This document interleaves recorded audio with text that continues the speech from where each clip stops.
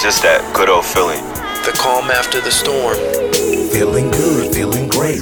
I get a good feeling, yeah. Welcome to episode number 122. Tips to control your mind from intrusive thoughts. If you don't control your mind from intrusive thoughts, there's a handful of people out there I know that will. The mind is a powerful thing. Therefore, it's important that we become mindful as to what we allow space within it. These intrusive thoughts add little to no value to this valuable moment you have before you. So it's important that we know the root, because from time to time we all experience intrusive thoughts. That's part of our everyday living, figuring out life, every day.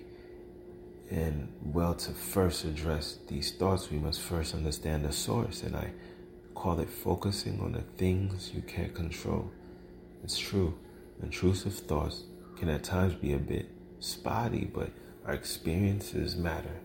We all, experiencing the same event, may react to it totally differently.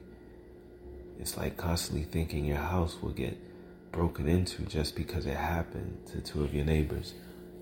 Life is too beautiful of a thing to let it be overtaken by intrusive thoughts. I know.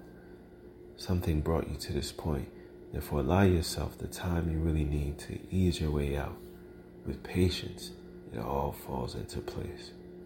And without further ado, I'll share with you a few tips that help the mind breathe from its intrusive thoughts. Number one is allow your thoughts to flow. The best thing to know about intrusive thoughts is that they don't have to overtake you. Living with a free mind is both possible and realistic. Many try to forget it ever took place, but you can only run for so long before your thoughts start to go on even more. Anything suppressed must eventually expound. Therefore, when we try to suppress our intrusive thoughts, they only end up coming back harder. Ever try meditating? If you have, how was it your first time? I know for me, meditating was like a daydreaming session before I understood how being present changed everything. Try doing something that isn't linked to the intrusive thought at all. Instead, try immersing yourself in something that can pull you closer to calm. If you're accustomed to thinking of death, try turning your thoughts to reading a book focusing on language. Not only does it take you to an entirely different place, but it shifts your focus as well. Number two, know the real from the thought.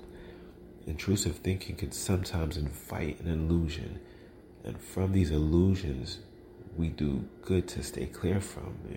These constant thoughts aren't usually the issue. It's you believing them, that is. They're merely thoughts that consume us more than they should. And the only way to accept them is as the thoughts that they are. Allow them space to move, but no room to live. It's only to acknowledge them as they come, but it's important you do so as you show them their way out. The intrusive thought isn't you. It's only a guest that's overstayed its welcome. And number three, how your intrusive thoughts are triggered. Your intrusive thoughts don't just appear from out of nowhere. They're all a result of your days, the people you hang with, or the television shows you watch. Wherever it is coming from, something is triggering it. So keep a log or something so that you're aware of what they are. Along with the notes, think of the mood you were in probably when it happened. Write them down as well. As time goes by, you'll have your journal and a reference for you to guide and for you to reference to. You'll see the patterns and you'll plug the pieces together and kaboom. Right? Number four, aim to do more positive.